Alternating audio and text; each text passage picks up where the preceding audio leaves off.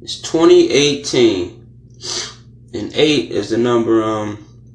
In supreme mathematics, 8 is build, destroy. You know,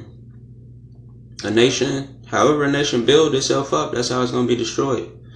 We know how America built itself, so we know how it's going out.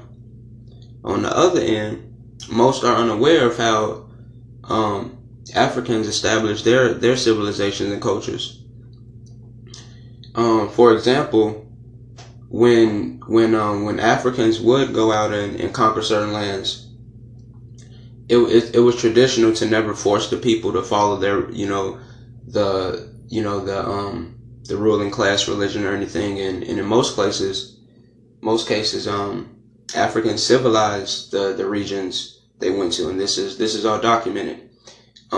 They improved upon the conditions of the people they encountered. So I say that to say, in America right now, it's getting to the point where like the fractal society shit is, everybody think that they're in the know, but they only know what their group knows. Identity politics pretty heavy right now. So, gay people only talking to gay people, racist people only talking to racist people, shit like that. That's how shit getting split down. So, and the algorithms on Facebook, that's how that shit work. As far as whatever you're about, you're gonna get fed that all day. So you just more and more affirming what you already believe.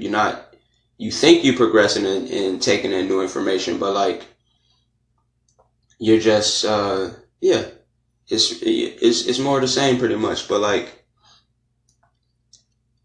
the things that's going on like in America that I don't get here talked about, which are like major culture changers, as far as like these niggas getting rich, these young niggas getting rich, man. And they on to the game. If you 30, you really like 50, and I say that because like in terms of the youth, what they accomplishing at such a young age, that totally circumventing the system. They don't even need this at all, with all the apps and everything. So what they're doing in their teens, by the time they get to 30, they've had the experiences that your average person needs 50 years to acquire.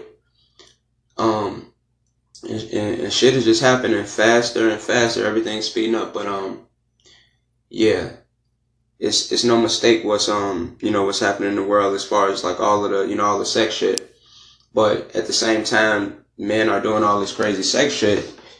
Would it be weird or ironic to know that the male fertility rate, male infertility within America and Europe is skyrocketing?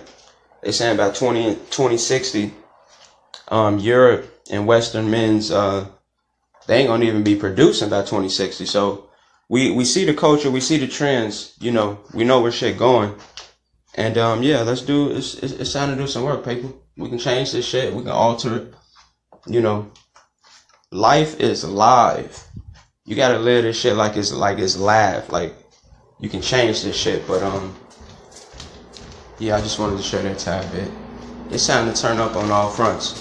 Go populate. Go have some babies. I'm trying to have 20 of them. Let's get it.